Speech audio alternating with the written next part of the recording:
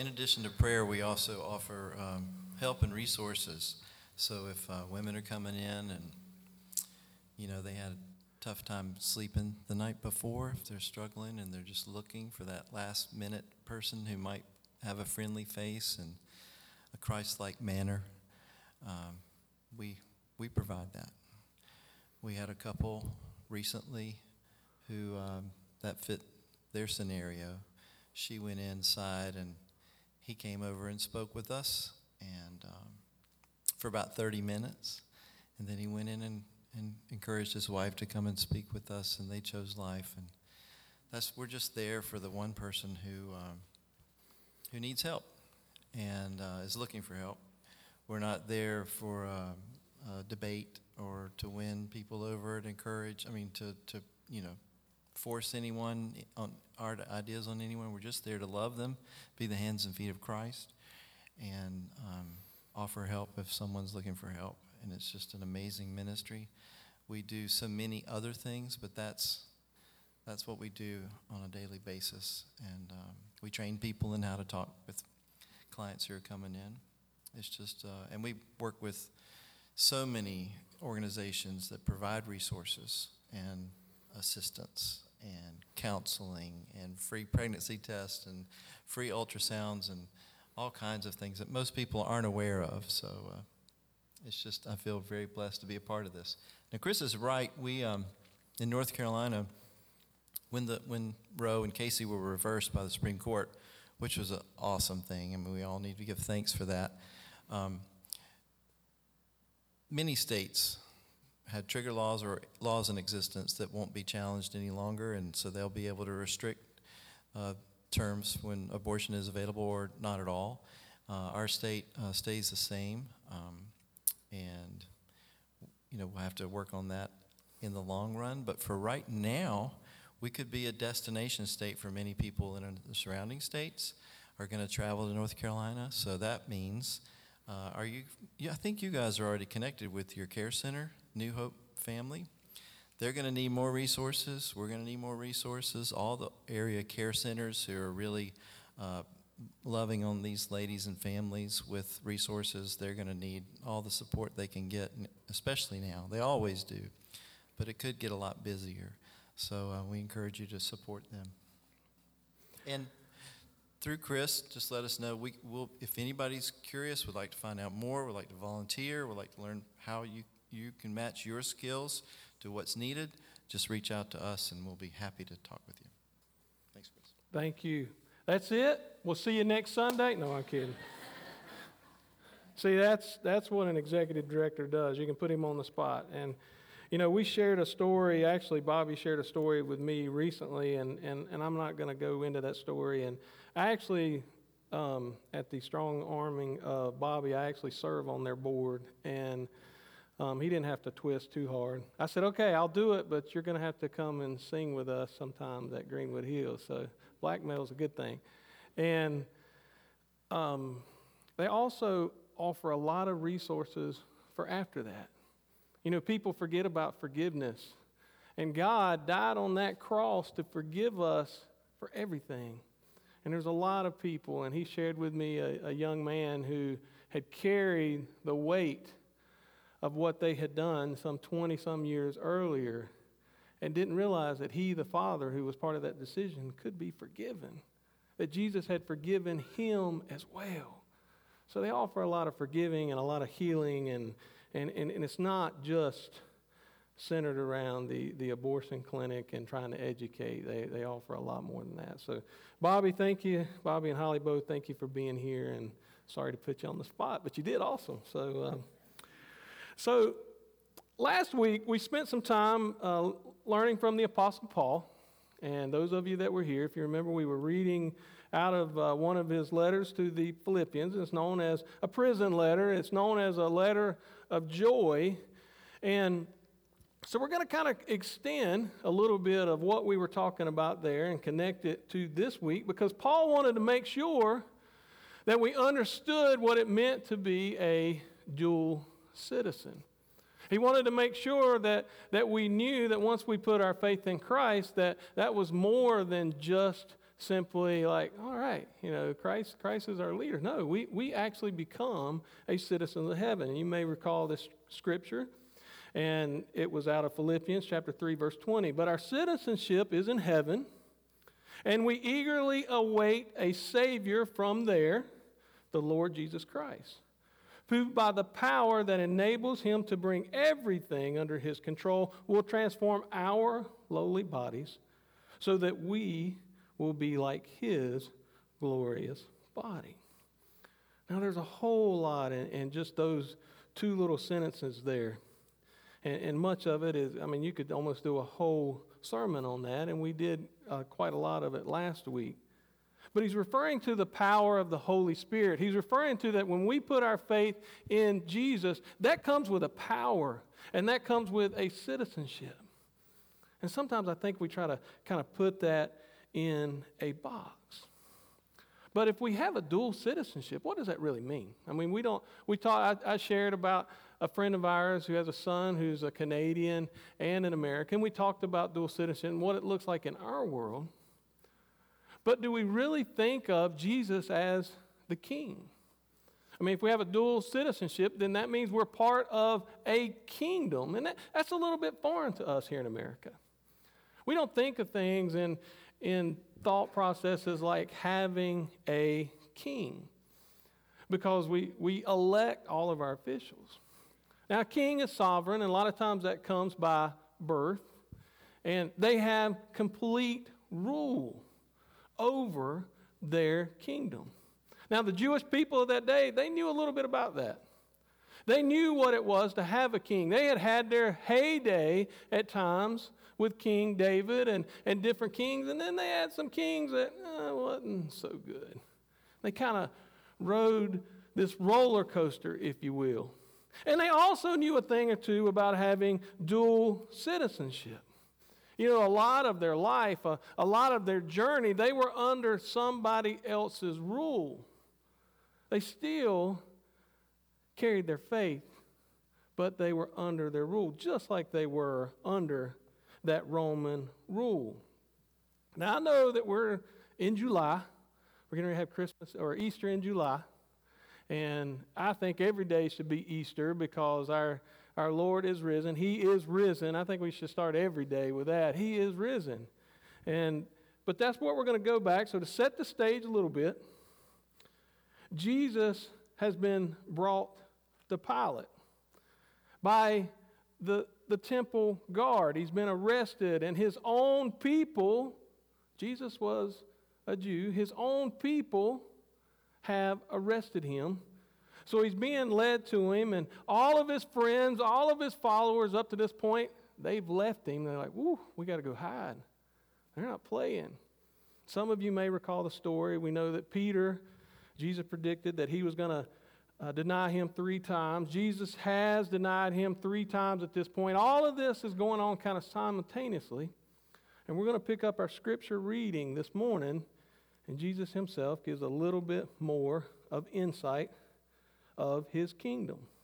So I'm reading this morning out of John chapter 18, starting at verse 28.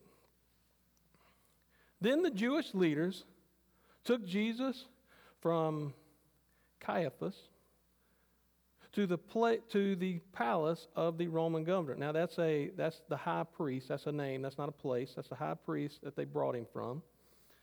By now it was early morning, and to avoid ceremonial uncleanliness, they did not enter the palace because they wanted to be able to eat the Passover. It's amazing. That's so hypocritical. They wanted to stay clean. They didn't want any dirt on their hands because if they were unclean, they weren't allowed to participate in the Passover meal. They're bringing a completely innocent man and trying to have him killed. But they didn't want to dirty their hands. So Pilate came out to them and asked, "What charges are you bringing against this man?" "If he were not a criminal," they replied, "would we not have handed him over to you?" They didn't even give a charge because there was no charge against him. Pilate said, "Take him yourselves and judge him by your own law." "But we have no right to execute anyone," they objected, which is not exactly true. How many times in the scripture do we see that they pick up stones to stone someone because they had broken their Jewish law and it was punishable by death? So again, it's a lot of hypocrisy going on in this passage. This took place to fulfill what Jesus had said about the kind of death he was going to die. Pilate then went back inside the palace, summoned Jesus, and asked him, "Are you the king of the Jews?" "Is that your own idea?" Jesus asked. "Or did others talk to you about me?" "Am I a Jew?" Pilate replied. "Your own people and chief priests handed you over to me. What is it you have done?" Jesus said, "My kingdom," which we're part of, if we put our faith in Jesus, "my kingdom is not of this world. If it were, my servants would fight to prevent my arrest by the Jewish leaders. But now my kingdom is from another place." "You are a king then," said Pilate. Jesus answered, "You say that I am king. In fact, the reason I was born and came into the world is to testify to the truth. Everyone on the side of truth listens to me." This is the word of God, and if you would allow me to pray, please. Most gracious and loving Heavenly Father, thank you for this word. Thank you for giving us your word to teach us and to educate us and to guide us in the right paths of life. God, I pray that you give us the wisdom to learn from your word. In Jesus' name we pray. Amen. One of the things that has really attracted me to the Wesleyan Church, I've got a good buddy of mine who's a Wesleyan pastor, and we would be having conversations, and he was like, "Man, that's good kingdom stuff right there. Man, that's good kingdom work right there." And he would say things like, "Hey, we got to go out and do the kingdom work." Well, that in a lot of other faiths, that's kind of, it's almost like a foreign concept. You don't hear a lot about kingdom work. You don't hear a lot about that we are part of the kingdom of heaven a lot. So that mentality, that mindset of we are part of the kingdom right here on earth, here in America, which, hello, it's a blessing to be part of America, and we get an opportunity to do the kingdom work. Right on the website, the Wesleyan Church, an unleashed kingdom force. That is what they're wanting to be. That is what we, a part of the Wesleyan Church, are called to do. We are called to be an unleashed kingdom force. The Wesleyan Church is praying to become a kingdom force. So we are supposed to be active members in the kingdom. That's what Bobby just talked about when he said the hands and the feet of Christ. We are to be out here doing his work, and he gives us that power to do it in us and through us. And there's so many ironies in this passage, and I pointed out some of them. But if Jesus is king, and he is, that means that he's sovereign. That means that he is king of a kingdom. And that's why Pilate kind of has some hesitation. Like, whoa, wait a minute. I'm governor of this region. I have a lot of power in this region, but I don't want to just go around and killing somebody else's king. That's how wars start. So that's where we see Pilate kind of backing off a little bit. You know, the crazy thing about the king, and you can sub the word in there, Messiah, the Pharisees that brought him to be killed, they've been teaching on and praying for and supposedly longing for their Messiah all of their years. They should have recognized him so much. And the poor Jewish people of that day, They got it going and coming. They were living under Roman rule. They were having to pay taxes. We know a few things about paying taxes. But they also went to church. I don't think we have any concept of what it was like of their hierarchy of their church system. And unfortunately, the church leaders of that day, the Pharisees, were lording it over the people. So they didn't want the Messiah to come right then. They didn't want Jesus to be the king of a new movement because it messed up everything that they had going. They were the top shelf people.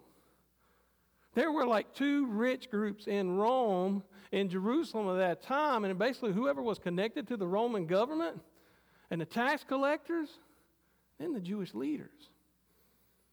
They had kind of got the system upside down. They weren't taking care of the poor a lot. Their religious system had become more like a business than it was a spiritual place to worship. God said enough. He'd had enough of it. That's why God sent his son, Jesus, to fix the system. And by fixing the system, he came to abolish the old system, start a new covenant. And Jesus did it in such a way. It challenged everything they knew. It went against everything that they had been doing in life. And most of us know the rest of the story. Jesus was crucified. Now, for most kings that have been killed, they stay dead. But Jesus didn't stay dead. Jesus did rise from the dead. Had Jesus died and not rose, had there been another story in the pages of history that this king had been marched off and been taken captive and we stopped his movement and we killed him, then we wouldn't be here. It's one of the most recorded events in history, even in secular writing as much as our biblical writing, that Jesus was seen risen from the dead. Everything hinges on that cross and Jesus rising from the dead. His closest followers would have stayed hidden. They wouldn't have come out if Jesus wasn't alive. Jesus is the center of it all. He was alive then, and he's still alive today. Now, the fact that he rose from the dead, that probably is enough, and it is, but his ministry and the study of his ministry and us being part of his kingdom continues to turn everything upside down. Now, we're going to talk a little bit more about Jesus in the coming weeks and what he did and how we act more like Jesus. But the reason the people loved Jesus, the reason the people were following Jesus, is because everything he did was about the people. It was about the people and for the people. The reason the Pharisees hated Jesus is because everything he did was about the people and for the people. What irony in this whole setup. And you know, if you're a king, any monarchy, my wife, bless her heart, and she sucked me into it too. She got to watching this thing on Netflix about the history of King Elizabeth. About, hey, does she identify? Never mind, I'm not even going to say that. About identifying, I see the society tried to creep into my sermon right there. That's awful. But she got to watching about the history of Queen Elizabeth. What an amazing woman. If what they shared is true and what she went through, and I mean, she's been queen all the way back to World War II. Kind of amazing. But the monarchy, she's sovereign. She says it, they do it. Every kingdom ever. It's a top-down setup. The king decrees something, it happens. And you see it all throughout the scripture of talking about when a king does that. Everything in your daily life, if we lived in a kingdom, is about the king. How are we serving the king? What are we doing for the king? If you cross the king takes you out. History is full of tyrant kings. And even the good king has some of their most unpleasant moments. Because one thing you don't do, you never disrespect the king. You never disrespect the crown and our human setup of what a king and a kingdom looks like. And the king never lowers himself to the people. That's what most king and kingdoms look like. You know, there were certain things, and they highlighted that in that thing. Even Philip, her husband, he said, and we don't know if it's true, but they didn't come out and dispute it. He said, please don't make me kneel before you. And she said, absolutely. It's the crown. You have to kneel. So you see that setup. Her own husband in that monarchy, now you learn more about her. She was more about the monarchy than she was herself. But even her own husband, in a setting, you will kneel because everybody kneels before the crown. That's a little bit foreign to us. That's a little bit us red-blooded men and women of America. Man, I'm not going to kneel before anybody, by golly. Well, if we live in a kingdom, that's the way it is. So when Jesus comes on the page and he's talking about his kingdom, his entire ministry was about the people and for the people. That's so foreign to how most kingdoms were set up. All of his parables were little insights into what the kingdom of heaven is like and what it's going to be like. We're not living in his kingdom right here. We are a dual citizen. That's why Paul said we were a dual citizen. We still got to navigate this world, and the evil one is still out there trying to trip us up at every opportunity. But Jesus said, all right, we're going to do something different. I'm going to say you first, then me. You know, people have a tendency, especially in today's society, you hear the words entitlement a lot. Entitlement. What's right in the center of entitlement? Me. It's all about me. What you going to do for me? Jesus is a king walking the earth and says, I want to do something for you. It's all about you. Now, while his disciples, they were confused and they were getting a little glimpse of what real freedom was going to look like one day. You know, I've been blessed to go on a handful of camping trips with youth. And in each one of those settings, whether it was church or with the Boy Scouts, the cell phone stayed home. The cell phones didn't come with the kids. And after about day 2 of camping, you start seeing a shift. You start seeing a difference. And you actually will get them to confess, man, it's been so freeing not to have to worry about what society is saying. Our young people are so targeted today. Now, I'm sorry, y'all young people, and I got some young people back there too. But it is. Everything is geared to derail you. Now, social media can be beautiful, and it is being used to help take the gospel to the ends of the earth like never before. But like everything else, everything good and bad, man, how do I look? How do I dress? Is my car good enough? Do I have the best tractor? Okay, maybe I want a tractor. Anyway, it's all about society telling you that you're not good enough. If you're looking at something and it's from society and it's telling you and starts making you doubt yourself, it has nothing to do with God. Because God came on the earth and he met everybody right where they're at, and he says, you have value. He sat down with the poorest of poor. He sat down with the tax collectors. No king did that.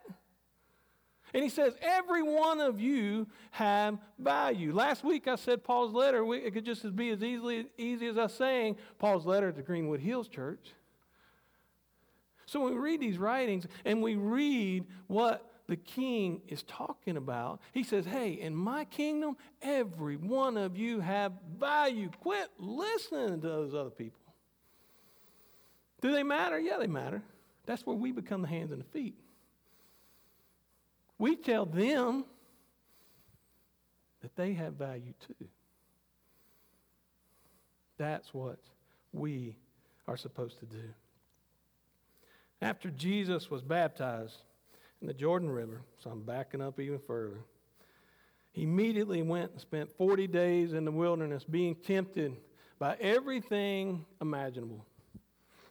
And he says, every temptation we have ever faced, he has also faced. And he almost immediately, and this comes from Mark chapter 1, verse 15, the time has come, he said, the kingdom of God has come near. Repent and believe the good news. Not bad news. Not, hey, I'm here to rule things and you're going to bow down to me. No, I'm bringing good news. But it does come with a requirement. See, that's what's so cool about our King and worshiping God and our kingdom. He gave us a choice. He lets us make our own decision whether we want to be a follower or not. Then we repent. Jesus, I'm a sinner. Right off the bat, you understand what does it require to be in his kingdom. Just say, hey, I need you, Jesus. I read an article this week. It said, where the king is, there is the kingdom. So Luke chapter 17 speaks on this. Once, on being asked by the Pharisees when the kingdom of God would come, Jesus replied, the coming of the kingdom of God is not something that can be observed, nor will people say, here it is, or there it is, because the kingdom of God is in your midst.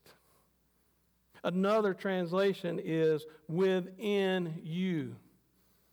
See, Jesus was a master communicator, and he taught a lot of parables, and a lot of times you could hear what he would say, and it would be literal and figurative.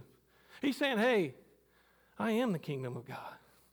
I'm the king and the kingdom wrapped up in one, and it can be within you. That's part of the beautiful mystery. I mean, how does the Holy Spirit walk around each and every one of us as part of us and with us? I don't know. I don't know that we'll ever know. I joke about wanting to have a DVD room in heaven one day. And, okay, parting of the Red Sea. Can we play that? Can we see what that really looked like or whatever it is? I think the Holy Spirit is so amazing and so just beyond our even thought process. I don't ever know that we will know exactly how Jesus does that or how God does that. But thank God that he does. He, Jesus, was the kingdom of God in their midst. He didn't want them to miss it. And he gives us a requirement. Repent and believe the good news.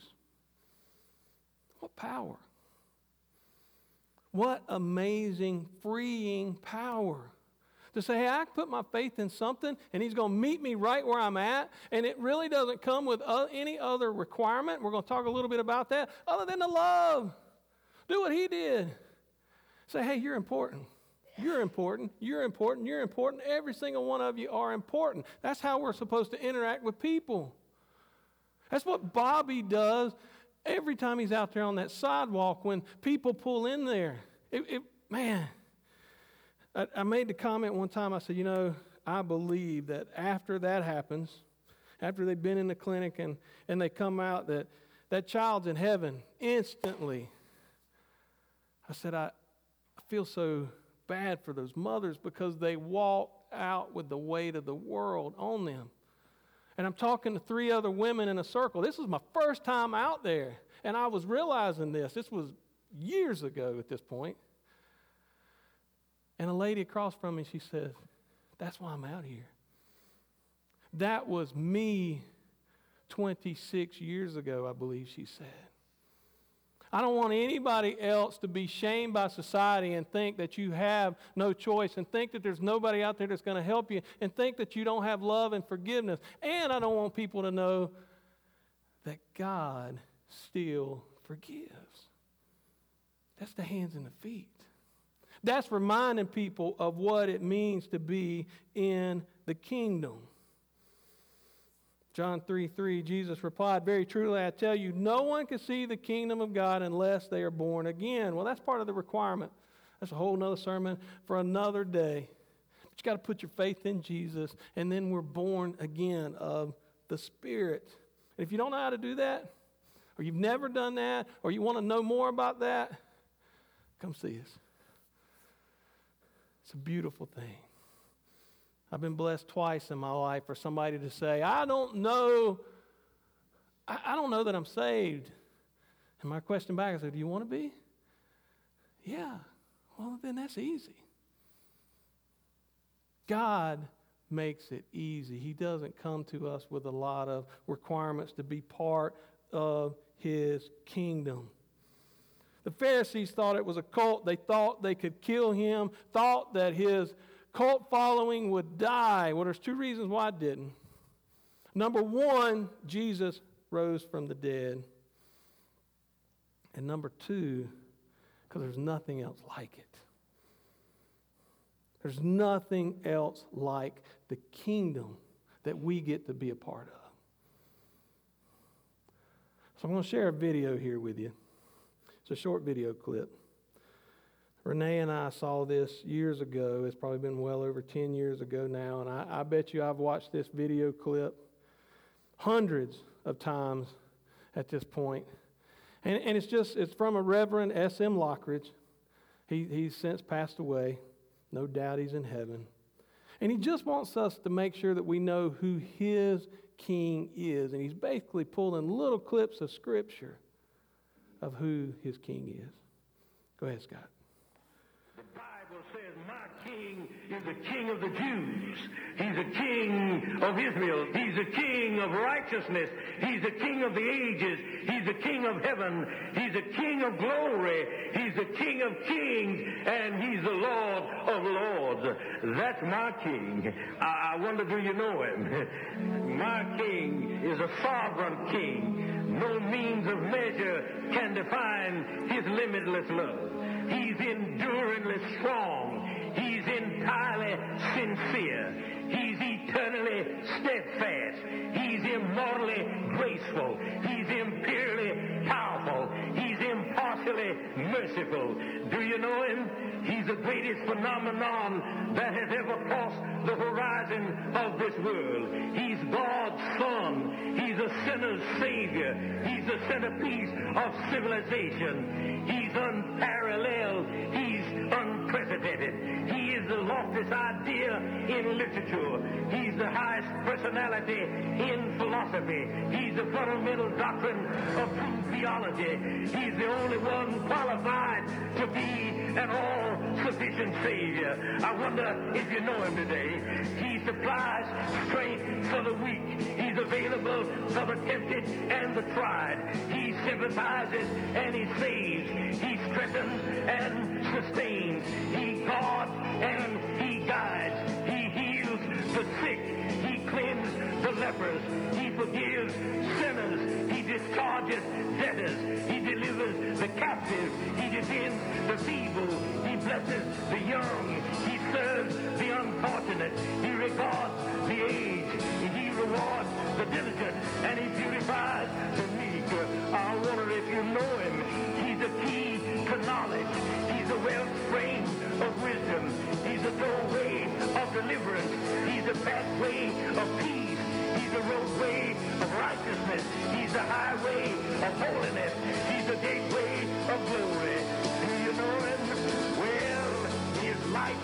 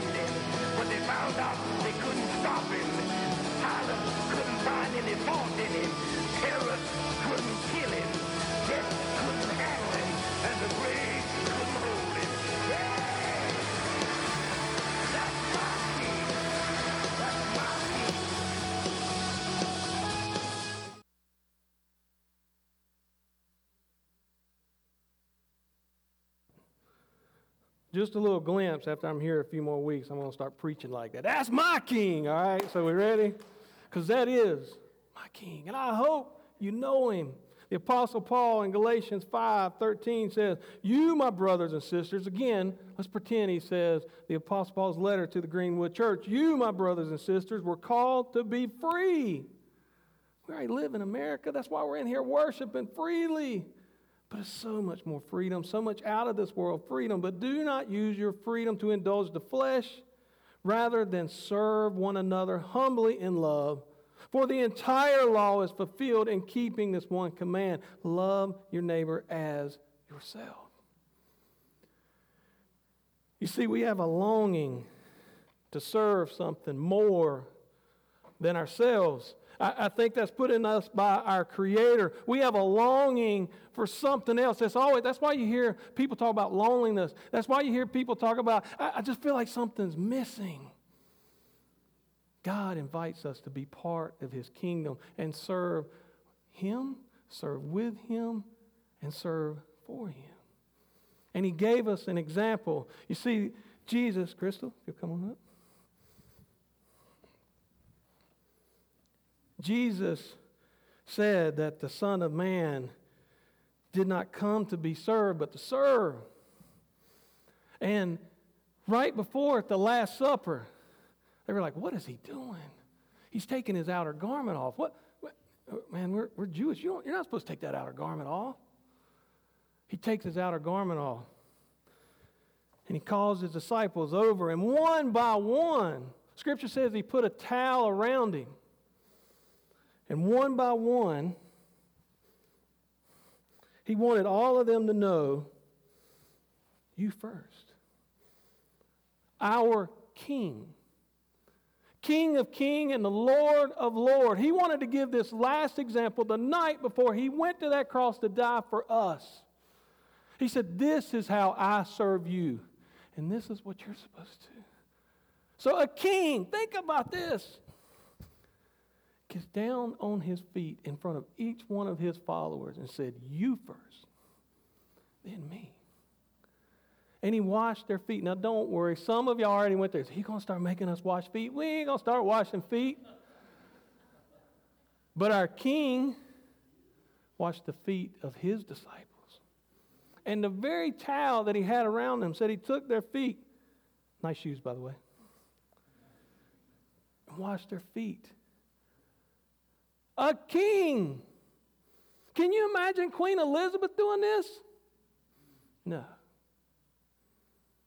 He wanted us to have that final picture of how important we are. You first, then me. He loved us so much that He went to that cross and died for each and every one of us. Do you know Him? If you don't, come talk to me. But I pray that you do. Thank you.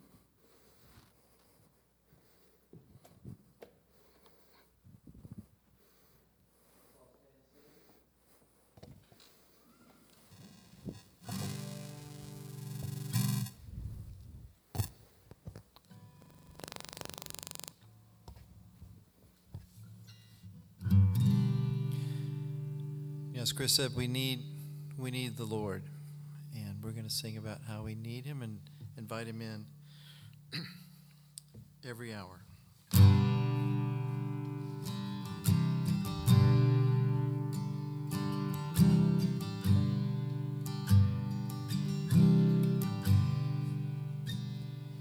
Lord, I come, I confess, bowing here, I find my rest. Without you,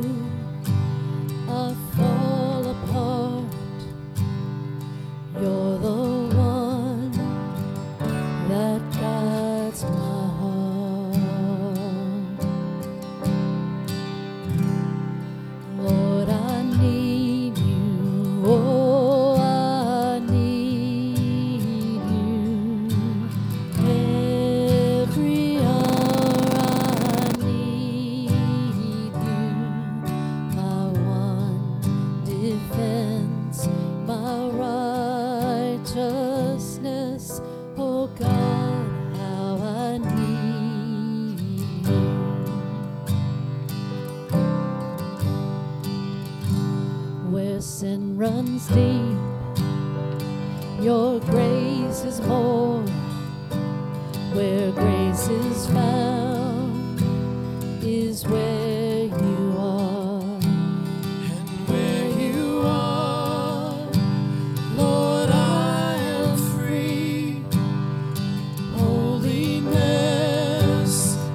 is Christ in me.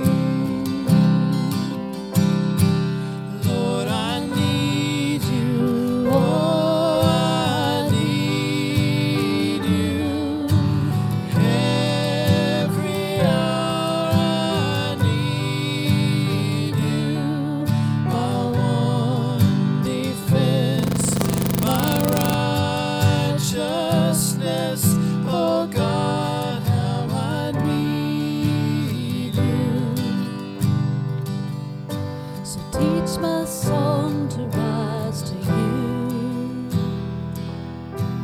When temptation comes my way, when I cannot stand or fall on you, Jesus, you're my hope and stay. When I cannot stand or fall on you, Jesus, you're my hope and stay. Lord, I need you. Oh, I need you. Every hour I need you.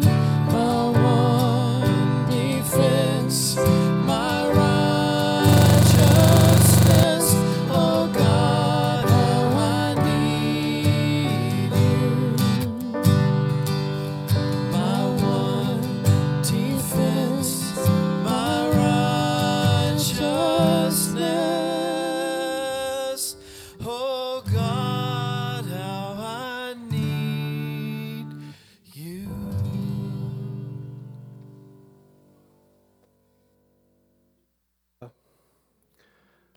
My grandmother, and I'm going to talk about Bobby and Holly here. My grandmother, when she passed away, I was blessed to do the eulogy. And man, she was in a Primitive Baptist church. Nobody was supposed to be up there but the Primitive Baptist preacher. So it was a big deal. Man, she was an angel that walked this earth. One of the finest people in this world. Well, the water went out at our house. We had all kinds of people from all different parts of the family staying at that house, and we had no water. Everybody trying to get ready for a funeral. And I stood up, I said, you know what? The devil's in the details. Because when we're getting ready to celebrate a Christian woman and talk about how awesome she is, he doesn't want us to do that. Well, we had this little going on the other night, and Scott, man, he worked his tail off, got it fixed. They went through a whole set, no problem. They practiced everything this morning, no problem. But after we talk about our King and how awesome he is, devil's in the details. He don't like it when kingdom work is starting to happen. Our King bowed his knee to us. Took everything. So I don't know where this hits you. I don't know what you bring. And sometimes we say, check it at the door. No, bring it all in. Jesus has got it. Most gracious and loving Heavenly Father, thank you for giving us your word. Thank you for being our King, our Lord of Lords, and our King of Kings. And giving us the example of how we are to live. And that's serving people with you in us and through us for the kingdom of heaven. In the name of the Father, Son, and the Holy Spirit. Amen. Hope you have a wonderful week. Bring somebody new next week. And Bobby and Holly, awesome. Thank you. Is it safe to say they're welcome back anytime? Yes. Yeah, okay. Good. Yeah.